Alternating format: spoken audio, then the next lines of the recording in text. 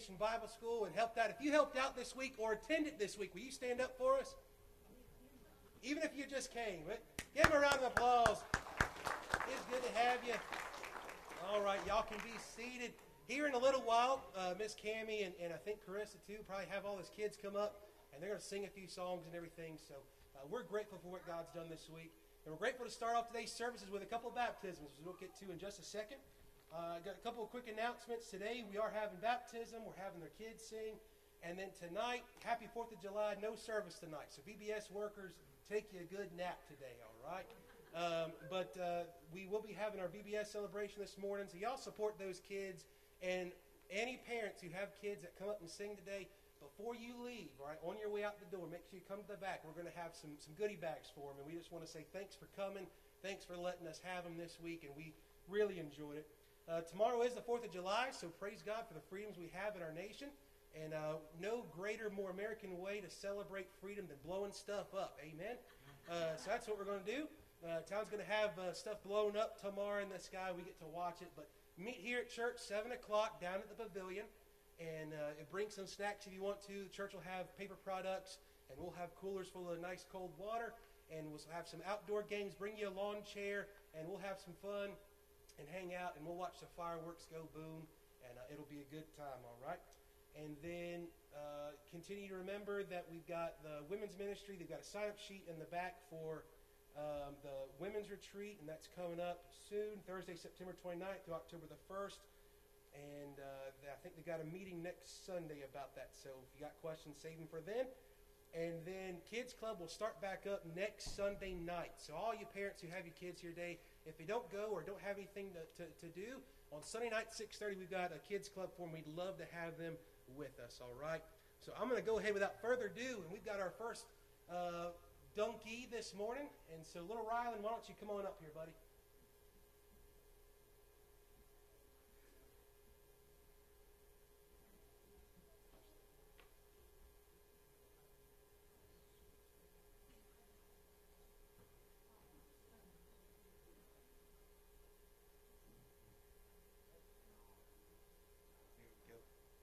This is Rylan. Everybody say hi, Rylan. Hi. All right. Well, it's my privilege to get to baptize you today. Rylan, let me ask you, are you trusting in Jesus and Jesus alone for your salvation? Amen. Is there anything you'd like to say? Just thank y'all for coming to see me get baptized. Amen. So thank you for coming to see and get baptized. It means it's a special day, buddy. All right, let's turn this way. It's my privilege to baptize you, my little brother, in the name of the Father, the Son, and the Holy Spirit.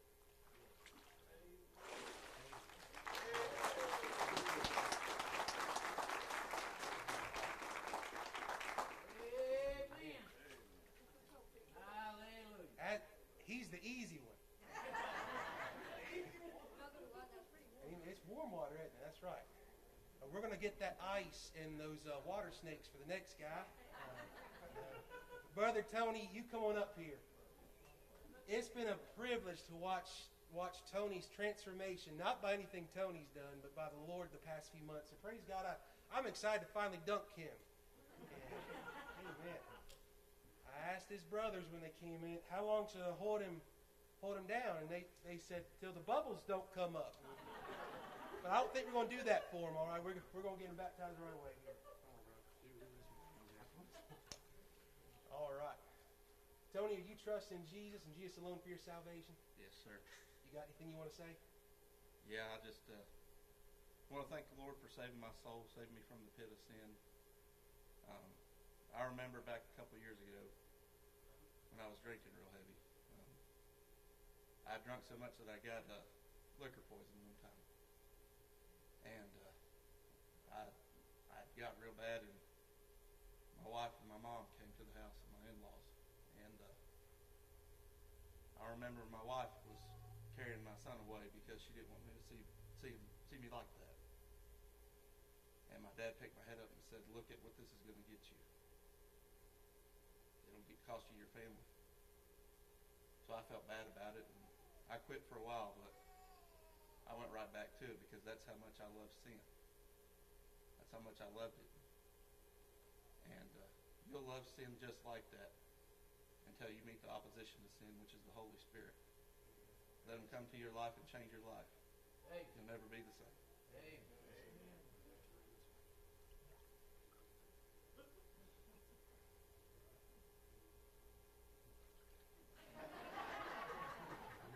We got to practice. It's my privilege, Tony, to baptize you, my brother, in the name of the Father, Son, Holy Spirit.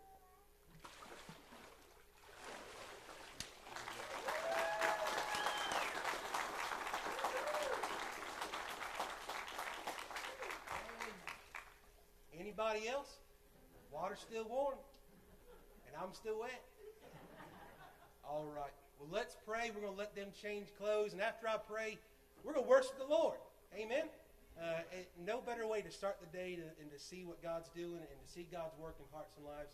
And I trust as well today that for every person that's here, if you come expecting the Lord, you come looking for His mercy, that's what you're going to find. Let us pray. Our gracious Heavenly Father, we thank you for the testimony today of your goodness, your faithfulness in the lives of these people, Lord.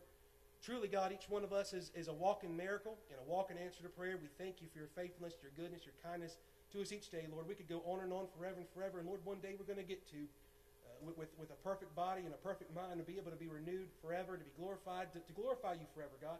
Help today just to be a touch and just a piece of heaven, Lord, that we can worship you and praise you, to be filled by your Spirit, to be filled with your presence today. God, I pray if there's one today who doesn't know you as Lord and Savior, that today that you would humble them, that you would convict them, and that it would be your goodness that would lead them to repentance, that they too might know for sure that heaven would be their home. And God, we do pray, Lord, if there's one who needs conviction, if there's one who needs encouragement, Lord, whatever the need might be, that you would meet that need through the power of your Holy Spirit, through the power of your word. God, we love you. Thank you for this time. Help us now to lift up our voice and our hearts to you as we worship you and as we praise you. We ask all this in Jesus' name. Amen.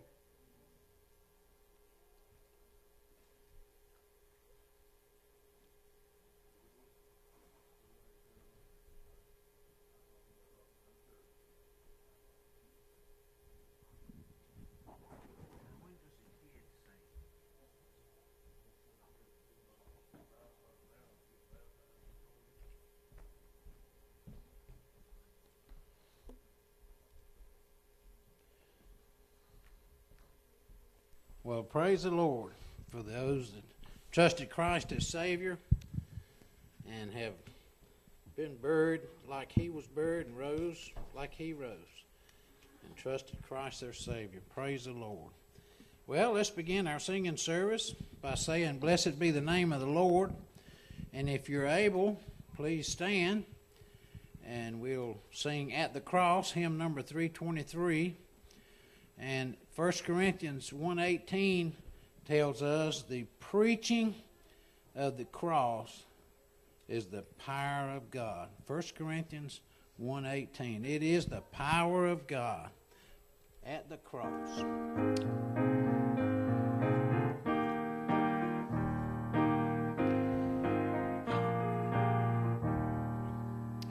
Alas, and did my Savior bleed, and did my sovereign die? Would He devote that sacred head for such a worm as I?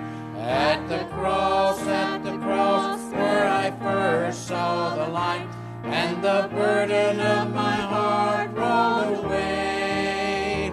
It was there by faith I received my sight, and now I am happy all the day. A lot of truth in that. Was it for crimes that I have done? He groaned upon the tree. Amazing pity, grace unknown, and love beyond degree.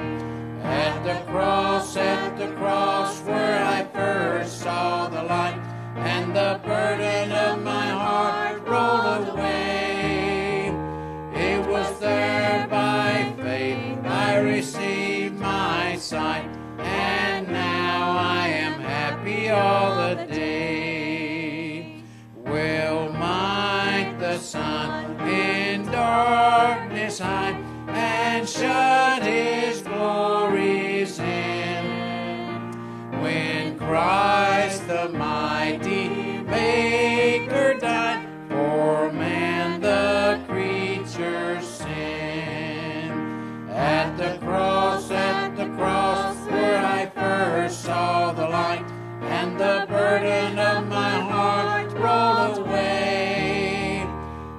was there by faith, I received my sight, and now I am happy all the day. Amen. You get singing that song, thinking about it, thinking about today you trusted Christ as your Savior. By faith, it does make you happy all the day long.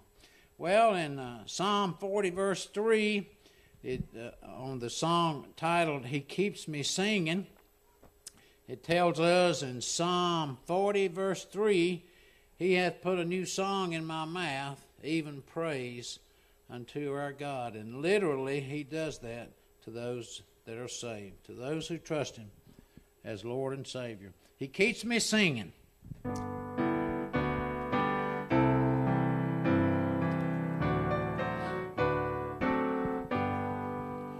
There's within my heart a melody, Jesus whispers sweet and low. Fear not, I am with thee, peace be still, in all of life's ebb and flow.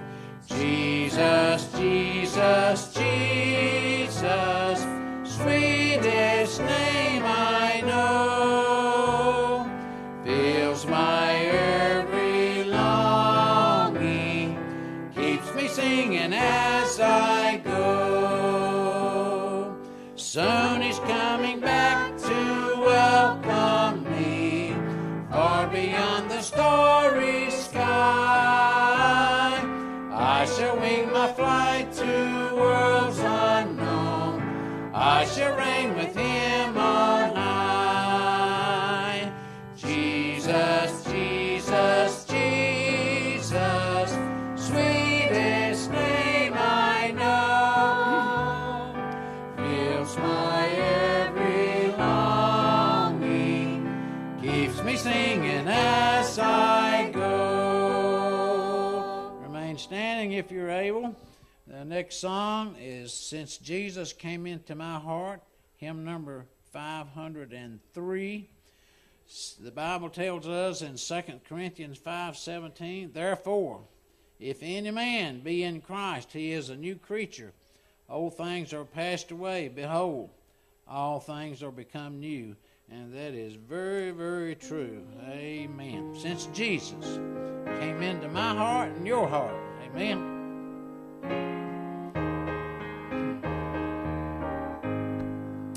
What a wonderful change in my life has been wrought since Jesus came into my heart. I have light in my soul for which long I had sought since Jesus came into my heart. Since Jesus came into my heart. Since Jesus came into my heart. Floods of joy o'er my soul like the sea billows roll. Since Jesus came into my heart, I have ceased from my wandering and going astray. Since Jesus came into my heart, and my sins, which were many, are all washed away. Since Jesus came into my heart. Since Jesus came into my heart. Since Jesus came into my heart.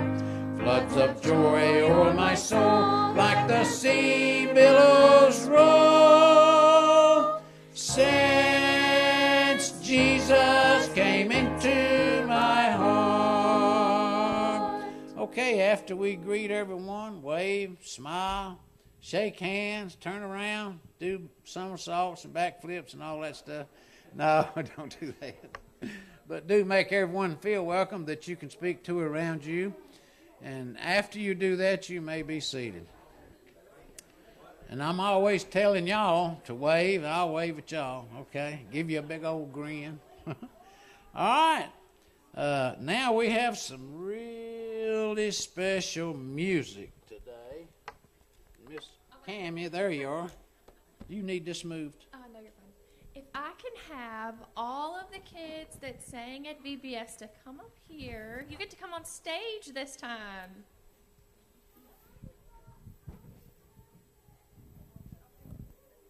Come on, Aria. Elias, come on. Elias.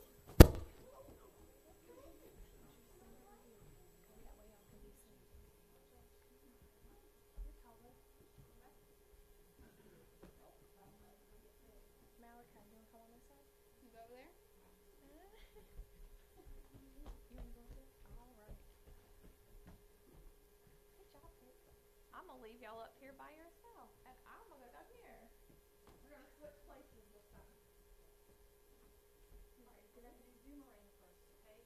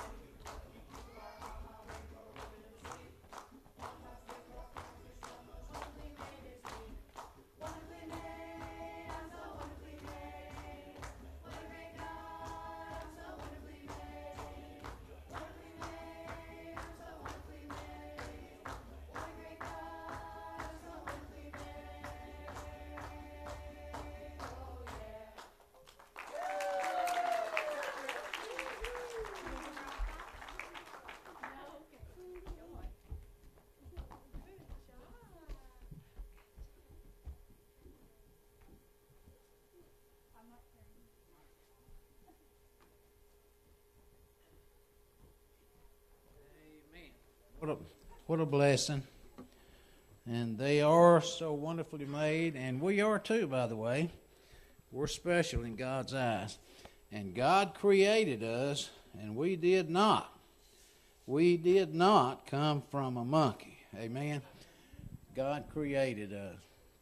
And I appreciate that teaching that was in the Vacation Bible School this year. Now let's go to the Lord in prayer and ask that you would pray with me to the one and only true and living God. Let's bow. Father in heaven, we thank you so much for this day. This is the day you made. We rejoice and are glad in it. We thank you, Lord, for dying for us on the cross of Calvary. We thank you, Lord, that you gave your life in obedience to the Heavenly Father and for a sinful, dying world. The only way to you was made by you, and we praise you for that. And we thank you, Lord, you touched hearts here in this building and all over the world by those that's trusting you by faith in Christ Jesus. Lord, we thank you for every child that come out and parent here today too. Thank you for the great blessing we received by those singing those songs and seeing those precious angels up here praising you. We thank you for the two that's been baptized today. We praise you for that. Lord, we thank you for everything you do for us, all your daily benefits and blessings. We can't praise you enough. And even, Lord, even when we have a bad day, we still praise you because you're worthy of praise. We ask, dear Heavenly Father, that you would bless our pastor as he brings the message. Lord, give him strength and wisdom and utterance of speech and boldness in the power of the Holy Spirit. And just use him, Lord, as your mouthpiece and your vessel of honor here today. And we'll praise you and thank you for all that you've done. Thank you for helping us in the singing so far. We ask, Lord, you continue to bless in the singing and the songs. And we just want to tell you we love you because you first loved us. In Jesus' name we pray. Amen. Okay, if you're able, please stand as we sing one more song here. Oh, man, this is one of my favorites. I hope it'll soon be yours. Behold our God. This, to me, just brings so much honor and glory to our God. John 1:20 tells us, Behold, the Lamb of God, which taketh away the sin of the world. Behold our God.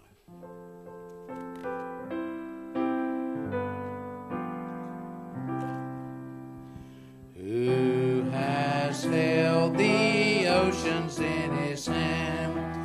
Who has numbered every grain of sand? Kings and nations tremble at his voice. All creation rises to rejoice. Behold our God, seated on his throne. Come, let us adore him. Behold our King, nothing can compare. Come, let us adore him. Who has given counsel to the Lord? Who can question any of his words? Who can teach the one who knows all things? Who can fathom all his wondrous deeds? Behold our God, seated on his throne. Come, let us adore him. Behold our King, nothing can compare. Come, let us adore him. Who has felt the nails upon his hands, bearing all the guilt of sinful man? God eternal,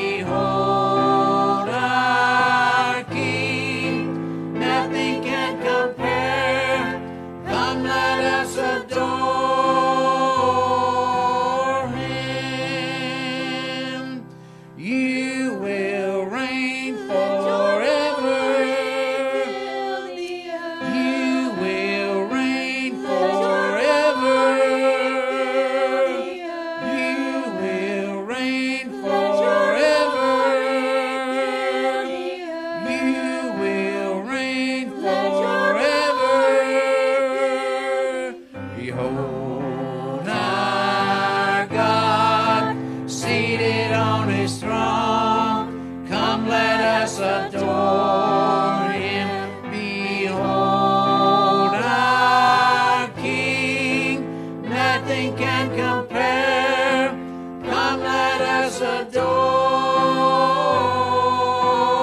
Him. Amen.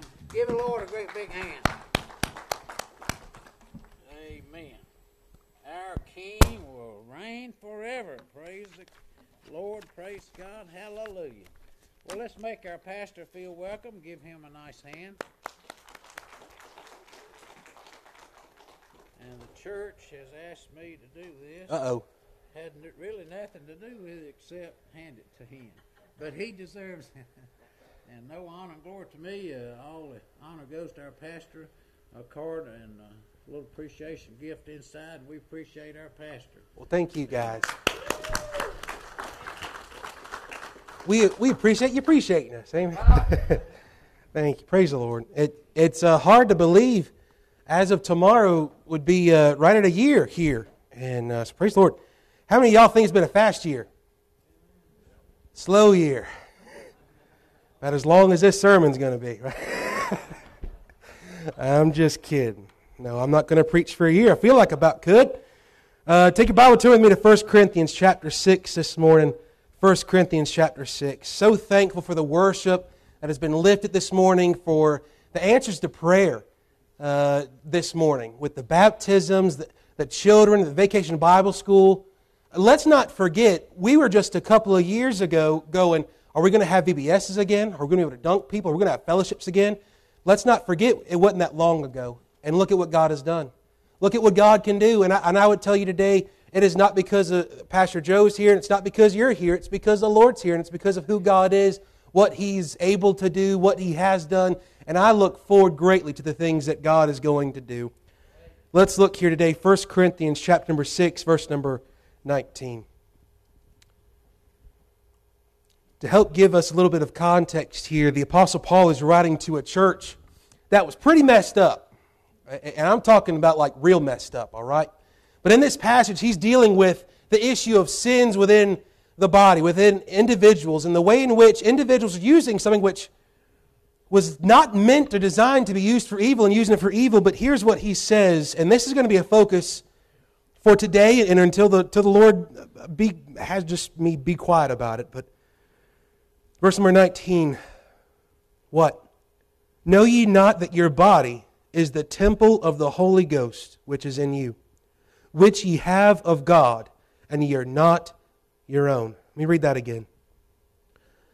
What? Know ye not that your body is the temple of the Holy Ghost, which is in you, which ye have of God, and ye are not your own? For ye are bought with a price. Therefore glorify God in your body and in your spirit, which are God's. Let us pray. Father, I thank you today for your goodness and your faithfulness being displayed. I thank you for just a moment in time to be able to be with you, to commune with you through prayer, to fellowship with you, to worship you, God. You are worthy of all worship throughout all of eternity, God. And I pray that today our hearts would continue to worship you now as we hear your word preached. I pray, God, that it would not be my message, Lord, because these are not my people and these are not my words. This is you, Lord. I pray, God, that you would get me out of the way, that you would fill me with your Spirit, that you would speak to me, Lord, speak through me. And God, that today that you would be glorified in all these things. And Lord, that today that we might know your presence and that we might experience you today. Lord, we thank you for this time and we give it to you now. And Lord, I pray that you would touch every heart. In Jesus' name, amen. Beyond the prayer life of the believer, to know the presence of God is perhaps the most neglected thing in the life of a Christian.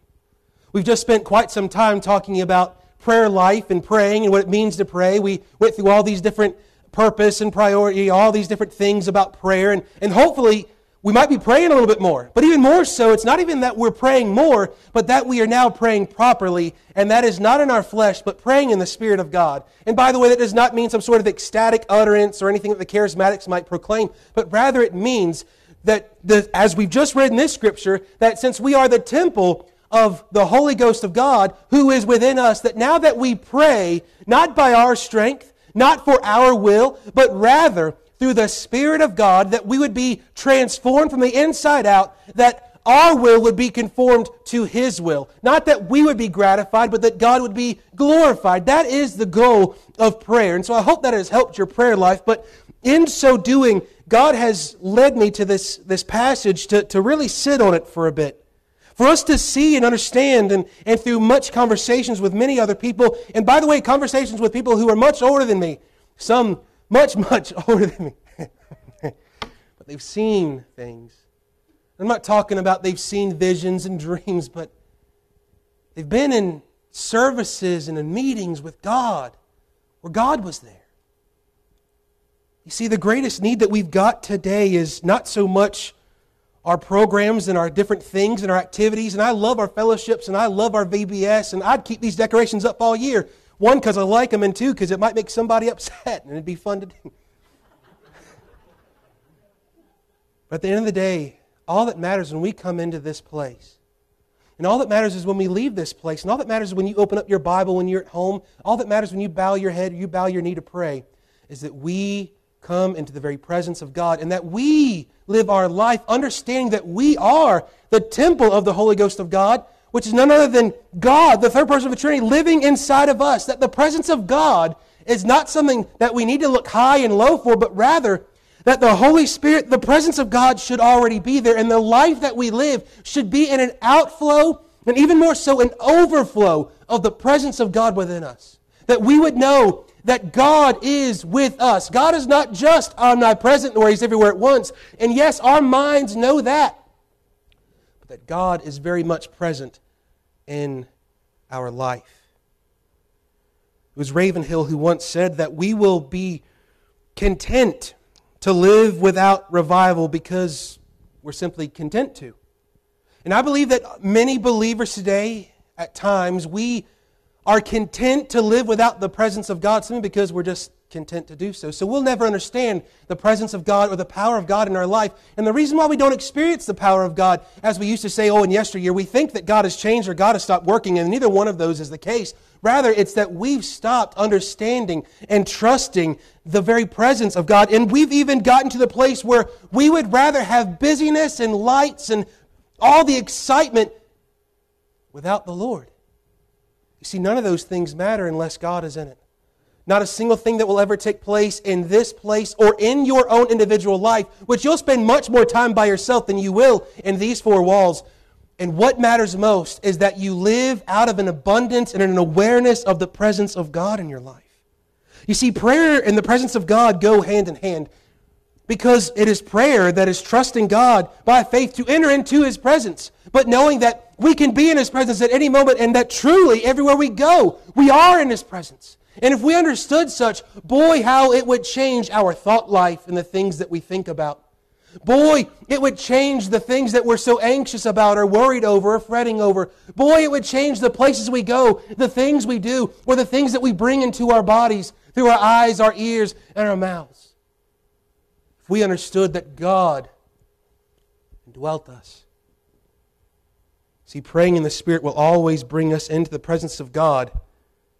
But knowing the presence of God in prayer always brings us back to know the place of His presence. And the place of the presence of God is in the Holy Ghost. The Holy Ghost Himself within us. We are the temple of the living God. 2 Corinthians 6:16, that you are not just the pastor, not just a missionary, and not just an evangelist, but every believer has the same Holy Spirit that the Apostle Paul had, who wrote this. The same Holy Spirit that Peter had on the day of Pentecost. The same Holy Spirit that was promised to every believer. And yet so many of us miss out on the power of God and the peace of God because we don't just rest in the presence of God that is already there. A.W. Tozer once said that God is never impressed with what a man can do.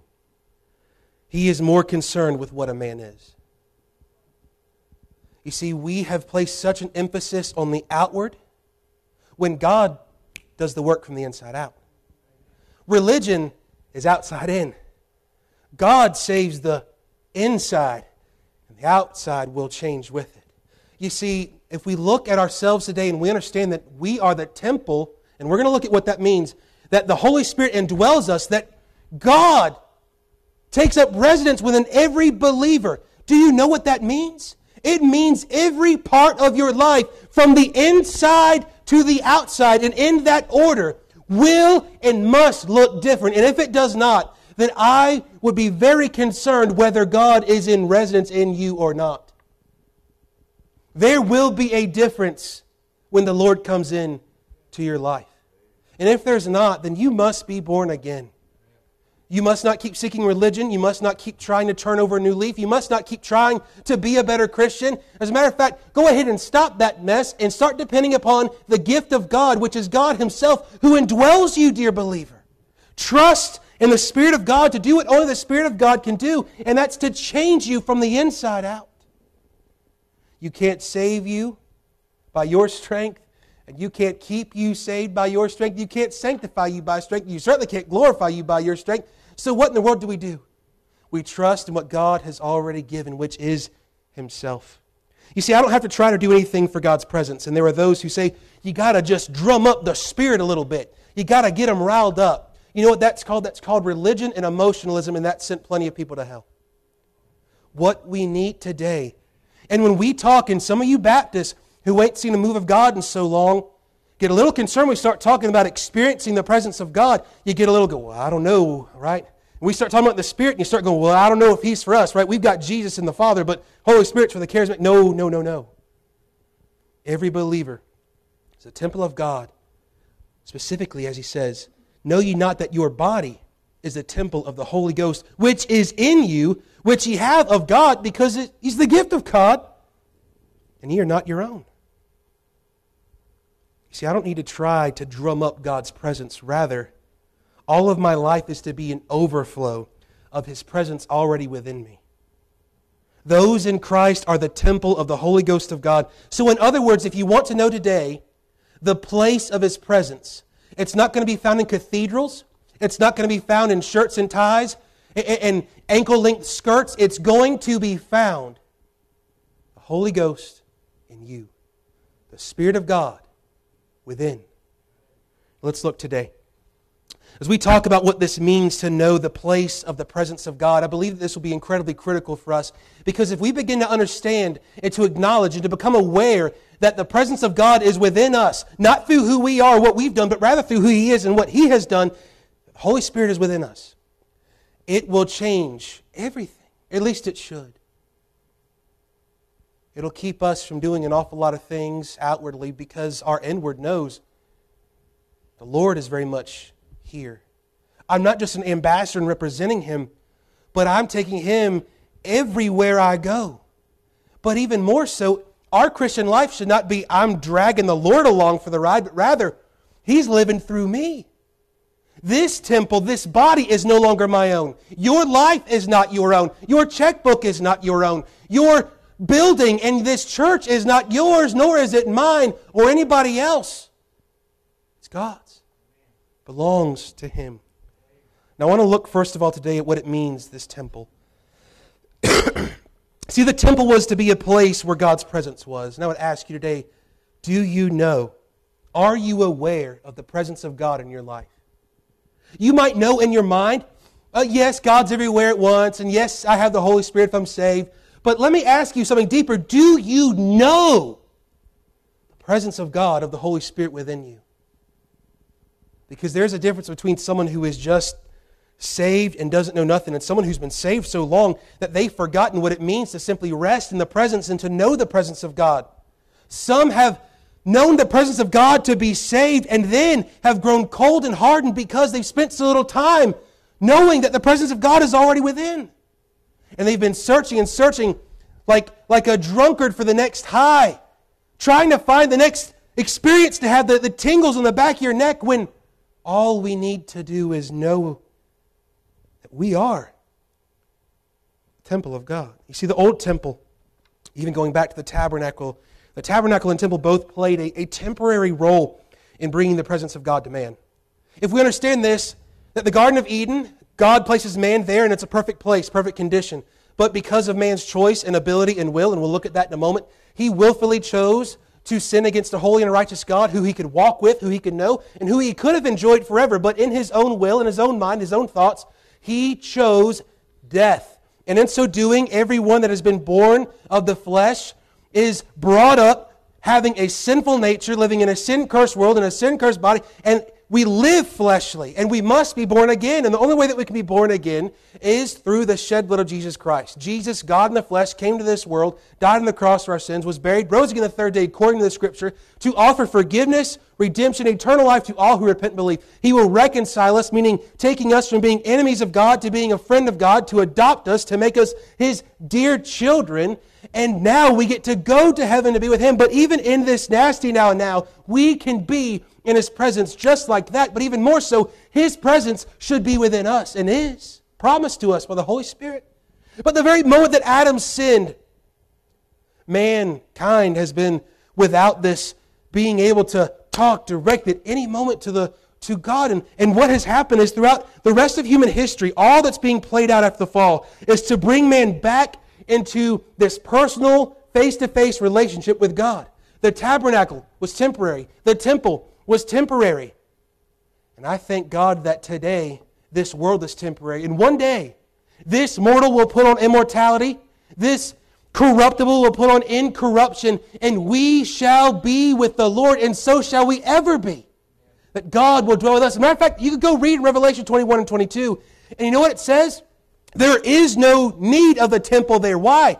Because the Lamb of God is there. So I won't need a tabernacle or a temple, because I'm going to take this tabernacle off, because God's going to dwell with me and I'm going to dwell with Him. That's the goal of all of human history, to be with God again. And I wish that the church of God, that the people of God, greatly desired the presence of God more than they would for America to turn back. And I love America and I love my freedoms. But I am far too afraid that we care much more about our freedoms and about our nation than we do the kingdom of God. I will celebrate my freedom tomorrow. I will eat more hot dogs than you could imagine. I will watch fireworks and I will celebrate my freedom.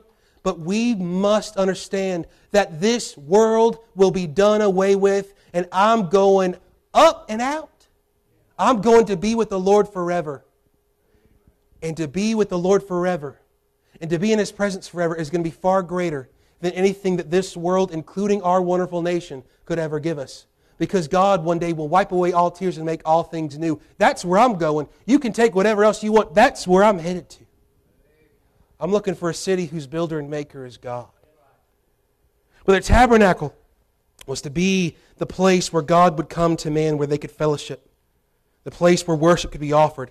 It both operated as the place where God's presence was given and the place where man and God could fellowship, but as well and especially used to see the substitutionary sacrifice where blood could be shed and sprinkled upon the mercy seat of God to allow access, because an unholy, wicked, sinful, fleshly man can never enter into the presence of a holy, righteous, and good God.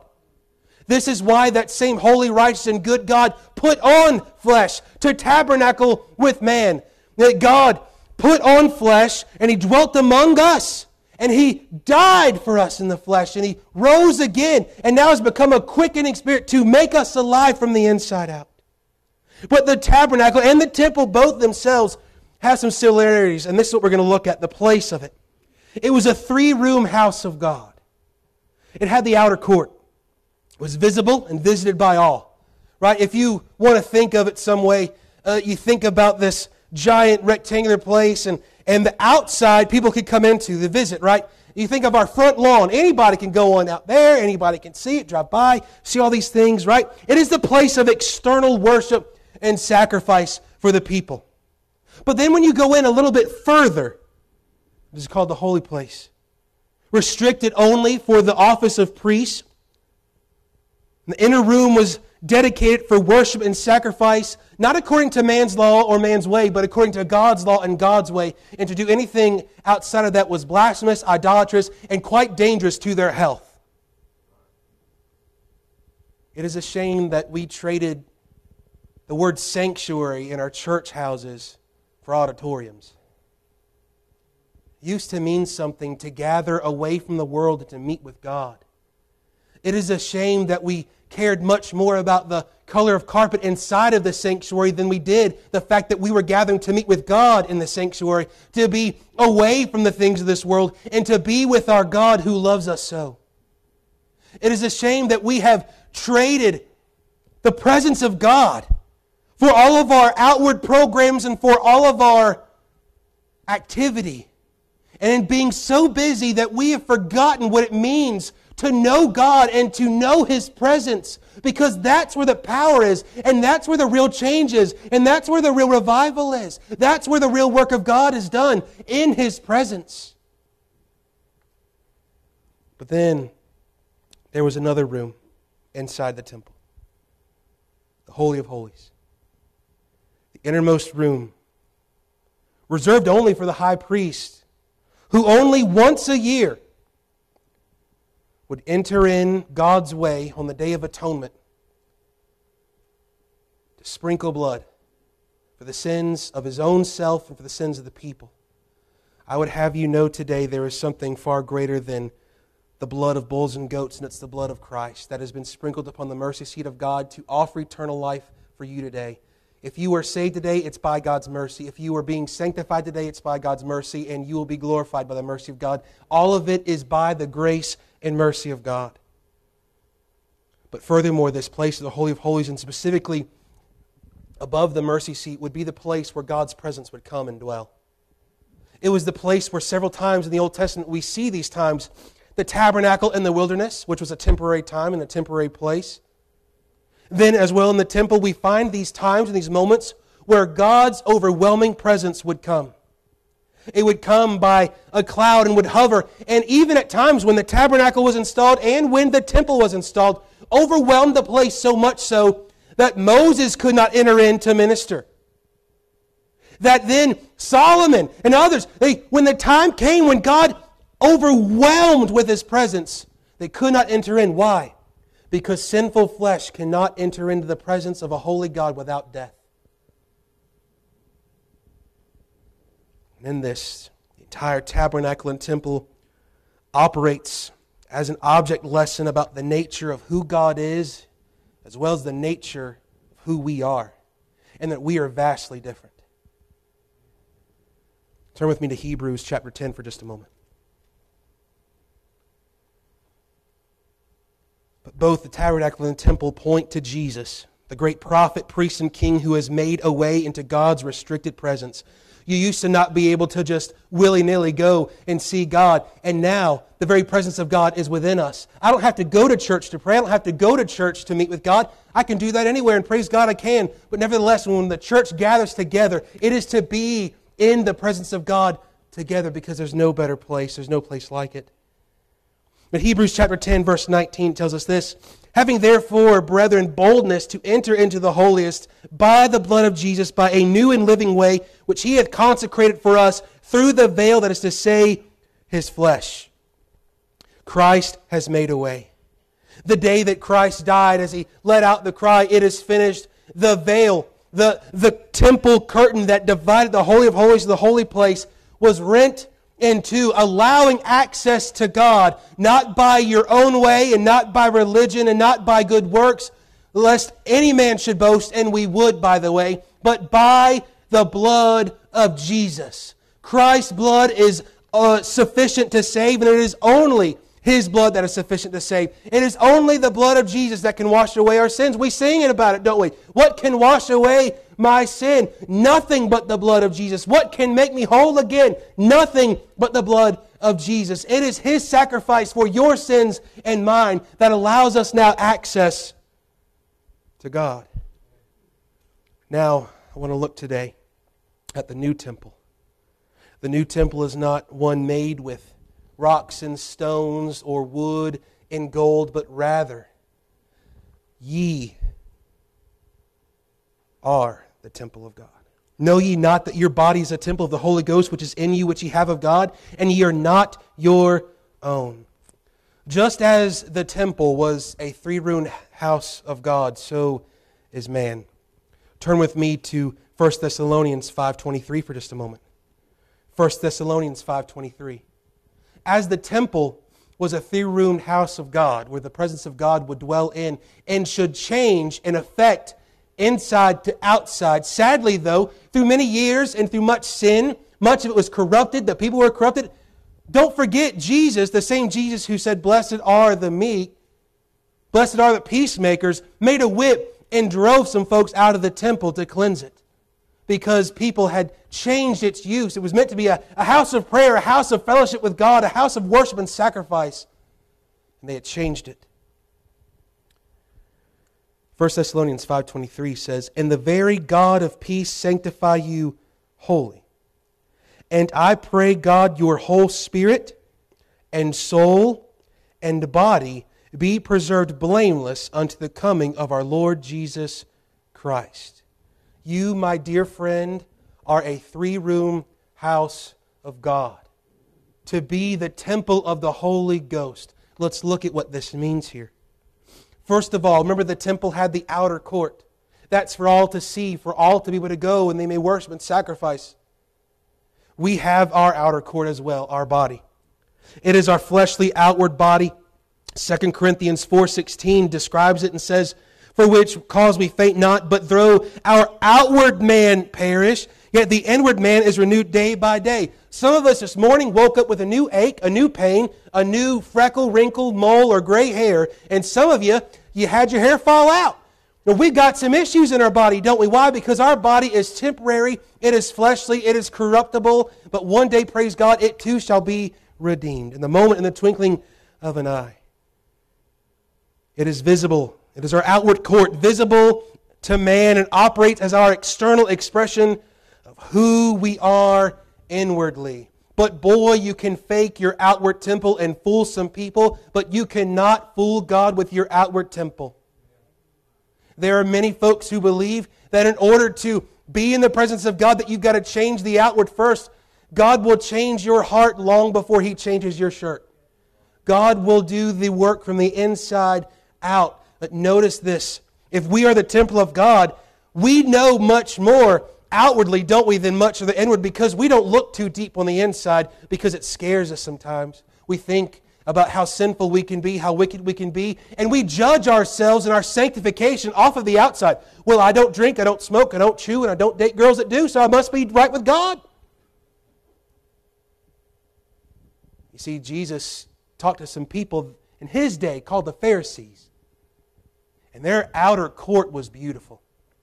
Their outer garments were gorgeous, and they said the right words, they went the right places, they prayed their right ways, and yet inside there was not the presence of God. And I can tell you this, you can slap up a building, throw up a steeple, and if the presence of God ain't there, it ain't no church. Church used to be about simply that, not the outside, but the presence of God inside. Nevertheless, for us as individuals, we have to understand here that the only part of us that man can see is our fleshly, carnal part. This is the place that was used for outward sacrifice and external worship because our body is to be an instrument of worship to God. He says, "And ye are not your own." Whose hands are these? Not yours. Whose eyes? Not yours. Whose feet? Not yours. These don't belong to us. These belong to God. And yet we will carry ourselves further and away from the presence of God. We'll go off to sin. We'll go off to do our own thing. You see, when we're walking in the Spirit of God, it always brings us into the presence of God. But when we walk in the flesh, you will find that you will not find the presence and peace and power of God in your life. You will find turmoil. You will find frustration. You will find a multitude of sin and issues. This outward man, though, is required to be dedicated, surrendered to the Lord. Romans 12:1, "I beseech you, therefore, brethren, by the mercies of God, that ye present your bodies a living sacrifice, wholly acceptable unto God, which is your reasonable service." Now, we're not just talking, well, I've got to do the right things on the outside, therefore then I'm acceptable to God. So we're going to see it's all of us. If your inside isn't right, it doesn't matter what you do on the outside. Romans as well tells us in chapter 6, verse 19, "I speak after the manner of men because of the infirmity of your flesh. For as ye have yielded your members," it's your body, "servants to uncleanness and to iniquity unto iniquity, even so now yield your members servants to righteousness unto holiness." Do not say, "I can't serve God." No, it's not that you can't serve God, you won't serve God. It's not, "I can't help with VBS, I won't help with VBS." It's not I can't give, I can't go, I can't speak, I can't witness, I can't evangelize, I can't give. It's that we won't because we have yet to yield even our outer courts long before we've yielded our inner. Your body is not yours. It belongs to Him. And it is to be the dwelling place of God. I would ask you, have you surrendered your body, your outer court to the Lord? The second place, though, of the temple, a little more inward, is the soul of man. This would be the holy place, restricted to the priest as the temple was. Here now, the outside world doesn't see this. The word for soul here is the word psyche. It's the same place, same idea and understanding where we get psychology, psychosis. What's that dealing with? The mind. The mind is a beautiful thing. All the computers in the world don't compare to one brain. Even yours, praise God, even mine. God has created it. As these children sang, we're wonderfully made because God has formed and fashioned us and made us and gave us worth, but He's given us mind here. You see, the soul of man is immaterial, but it is linked to our spirit. We'll get to that in just a moment. This is the idea of the real you. The real you is not what you wear on the outside. It's not even the places you go. The real you is where your inside takes you. Because your inside takes you before your outside goes. Adulteries happen long before there's been any outward adultery. There's been adultery in the mind and the heart. There's been murder long before a knife or a gun goes off. There's been murder in the heart and the mind. But the idea of psyche, the idea of the man's soul is our mind, which is our thoughts, our emotions, which are our feelings, and our will, which you have. And it's free to do and will as you please. But boy, how often we choose what is wicked and vile. The will is our decisions. You were designed by God to think, to feel, and to decide. But sadly, in our sinfulness and in the flesh alone, we will think wrongly of God and of ourselves. We will feel wrongly of God and ourselves. And we will decide wrongly against God and ourselves and others. Every man has the ability to do such. And you have the ability now in Christ Jesus to either yield your mind, your psyche, your soul to the flesh or to the Spirit. So much of the Word of God tells us about self-control. And it's not just about not picking up a bottle or not going someplace you're not supposed to, but it begins here on the inward man. Your inward man must be right. Your mind must be renewed.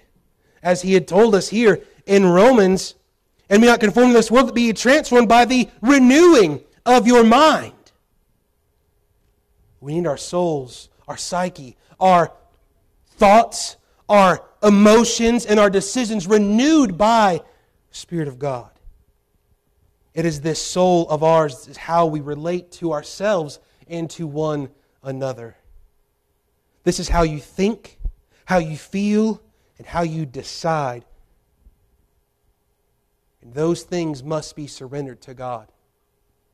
You are not your own, therefore your thoughts should not be your own, but rather they should be yielded to the things of God. What does He tell us in Colossians chapter 3? He tells us this. Colossians chapter 3, if you then be risen with Christ, seek those things which are above, where Christ sitteth on the right hand of God. Set your affection, your thoughts on the things above, not on the things on earth. For ye are dead, and your life is hid with Christ in God. What should you think? What should your mind be focused upon? Upon Christ. What should you feel? Not whatever you feel, but rather your feelings should be determined by the fact of who God is and what He has done. We are so often controlled by our emotions and the outward world, but we should be controlled from the inside out, from knowing God, from yielding ourselves to Him, from His very presence within us, from the fact that Christ has saved us. But the innermost room of the temple, the Holy of Holies, and your innermost room which separates you from every other animal and creature of God that makes you a living soul is this. It is your spirit.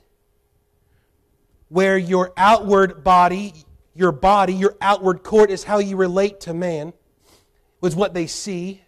And then perhaps your soul, the holy place, if you will, the inner place, well, that's a place where we can relate to some others, how we think and feel and decide things. But here's the critical part.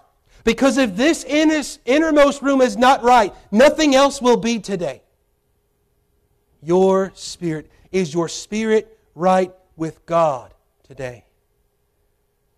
It is, in fact, in many ways, your holy of holies. Because this is what it makes us unique. This is what gives us the ability to know and worship God. This is what we were designed to do, to know God and to worship God, to glorify God. Every one of us. Not just the preacher, not just the superstar Christians, but every believer. It should be the normal Christian life to be in the Spirit of God and to worship God and give Him glory. This should not be abnormal. And yet when we know someone who walks by the Spirit, talks by the Spirit, lives by the Spirit, we think they're freaks and weirdos. And it's because we are the ones that are not normal. We are the ones not living by the Spirit of God, and they are. And you can tell there is a difference. And my friend, there is a difference.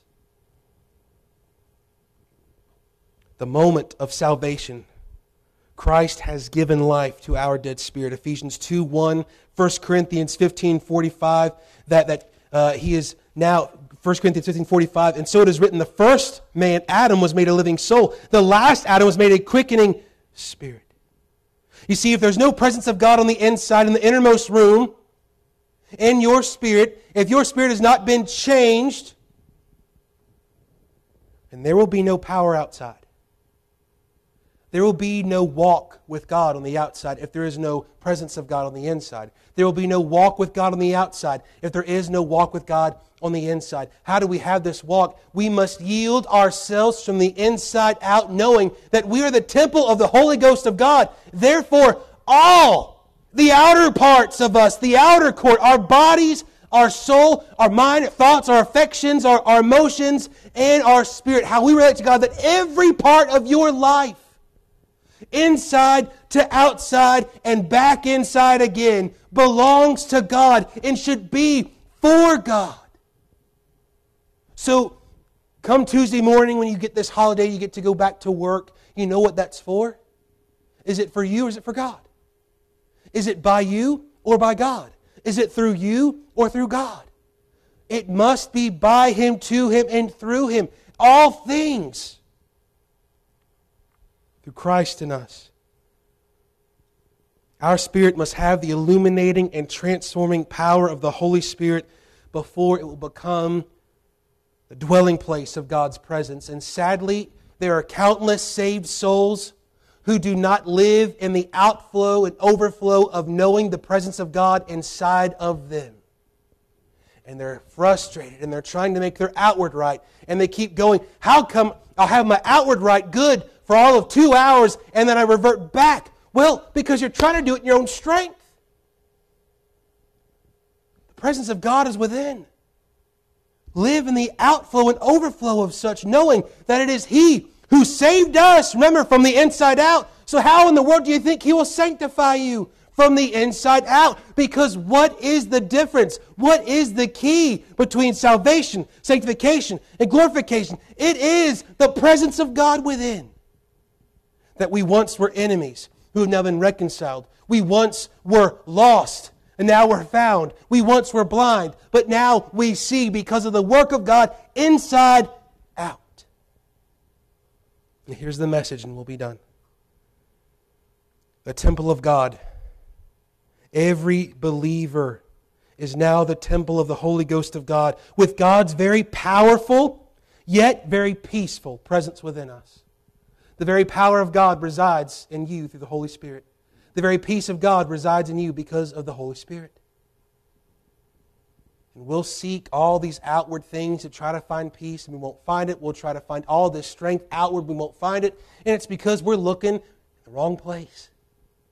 Know ye not that your body is a temple of the Holy Ghost of God, that ye are not your own, for ye are bought with a price. Therefore glorify God in your body and in your spirit, which are God's. Everything belongs to Him and for Him. I want to help you to understand this by using someone else's words who's a whole lot smarter than me. There was a guy named Dr. Adrian Rogers who knew something of the presence of God. Countless other men have known, not because they were anybody special, not because they were the smartest in the class or because they were the best speakers, but because they knew the power and the peace and the presence of God within. That's the difference. He writes, God the Father's intention for you and me is that we be joined to Christ so that the Holy Spirit can illuminate and enlighten our human spirit. Then our human spirit is meant to communicate God's divine will to our soul, our mind, emotions, and will. And the soul is meant to motivate the body, or outward, to navigate out into the world with purpose of accomplishing God's will. It takes body, soul, and spirit working together to make us what the New Testament calls a temple of the living God, a place where He dwells. When we yield to Christ, the will and the power of the invisible God will be made visible through our bodies. We will be at peace in our souls, and we will know the fullness of God's indwelling presence in our spirits. Then our invisible God will receive the glory due His name. We will not see the glory of God in our churches, in our homes, and in our hearts if we do not first understand the truth that it's the inside out, the work of the Spirit, depending upon Him, knowing that we're no longer our own, that we belong to Him, and that it is not just about our body doing the right things, and it's not just about right thinking, and it's not just about worshiping God on the inside, but it's that as I'm worshiping the Lord on the inside, and as I'm growing in a knowledge of the holiness of God, and in a knowledge of His goodness, growing in grace and knowledge of the Lord Jesus Christ, then what does that do? It changes the way I think. And it changes the way I feel about Him, about life circumstances, about church, about giving, about my own self, about my purpose in life, about the will of God, which then allows me, and you have the choice in this moment to stop there and either submit your will to His will or to keep on trucking, and you can live your miserable Christian walk without the power of God in it. I don't want such things. I want what men like Adrian Rogers had, and men like Tozer had, and men like we talk about of old, and what you guys who are older than me have seen, times where the presence of God was so thick in a church service that long before there were altar calls and long before there was preaching, that people got things right with God and right with each other. Hardly will we find a woo, a hallelujah, or a testimony anymore. Not because God has changed, but because we have stopped living with the outflow and the overflow of the presence of God in our life. But this then changes the outside, not the other way around. If we would understand God's presence within, then we would be able to see His power without. You see, real prayer and practice, the living of the Christian life, begins and must begin in the presence of God. If you don't start your day in the presence of God, I wouldn't expect to start it come lunchtime. But if you don't start in the presence of God, I can tell you this, God's still very much there. Go anyways. You feel unworthy? Go. You feel that you're unusable? Be used of God. I can tell you He'll use you. He'll use anybody who's available and yields themselves to Him. The real Christian life begins in His presence as we yield our human spirit to His Spirit that now lives within us, that we now carry. The power of the life of the believer is found within the presence of God within the believer. Let me ask you today as we bring this to a close, are you actually, truly experiencing the fullness of the presence of God in your life? I would hazard to say no, because I know me.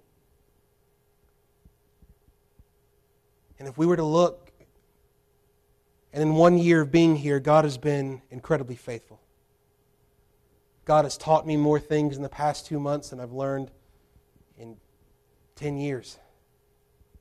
God has answered incredibly specific prayers lately.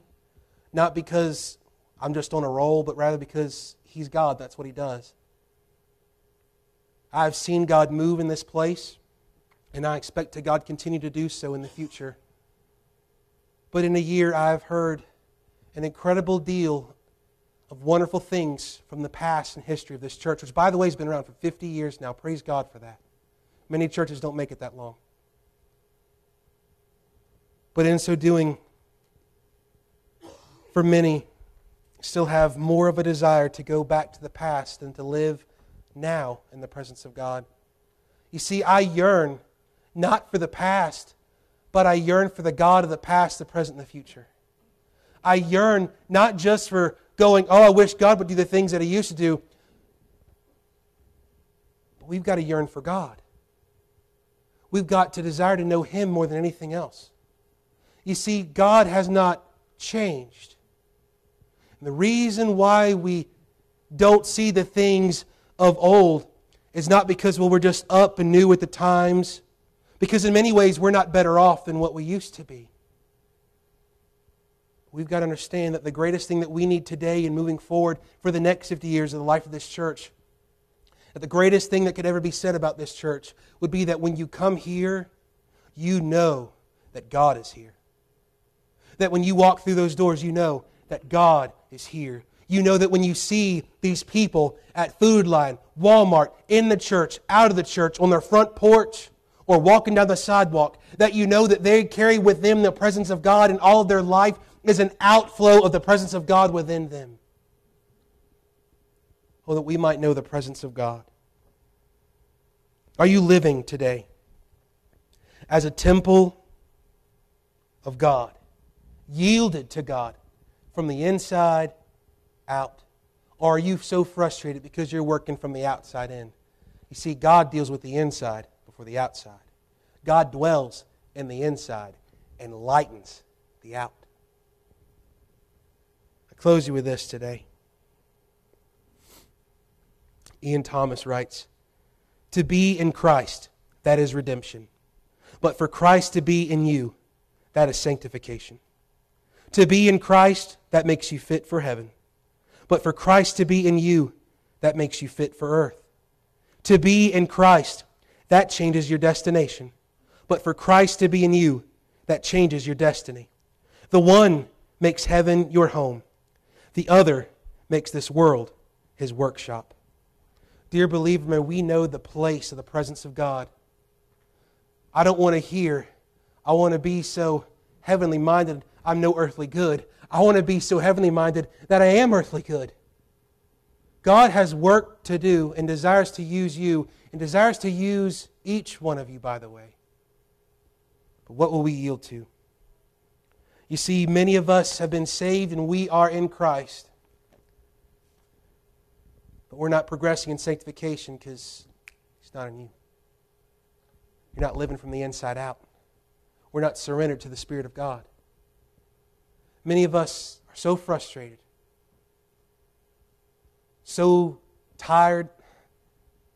The reason why is because we're doing all the work.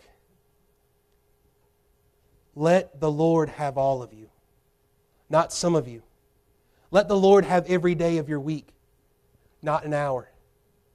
Give God all of you. We just might see all of Him. And to see all of God and all of His glory in our churches again. What a day that would be, not just for us, but what a day that would be for our community that desperately needs to know this God that we do, with this God that we know, but we don't live through.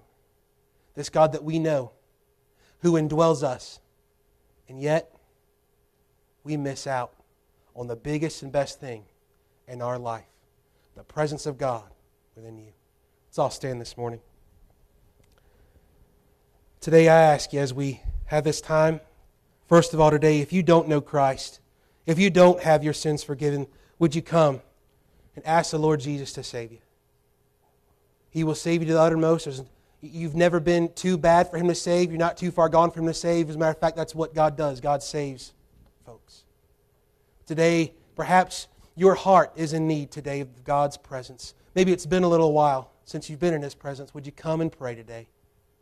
Come and pray and thank God and ask the Lord for a fresh touch from Him. And I promise you, you won't regret it.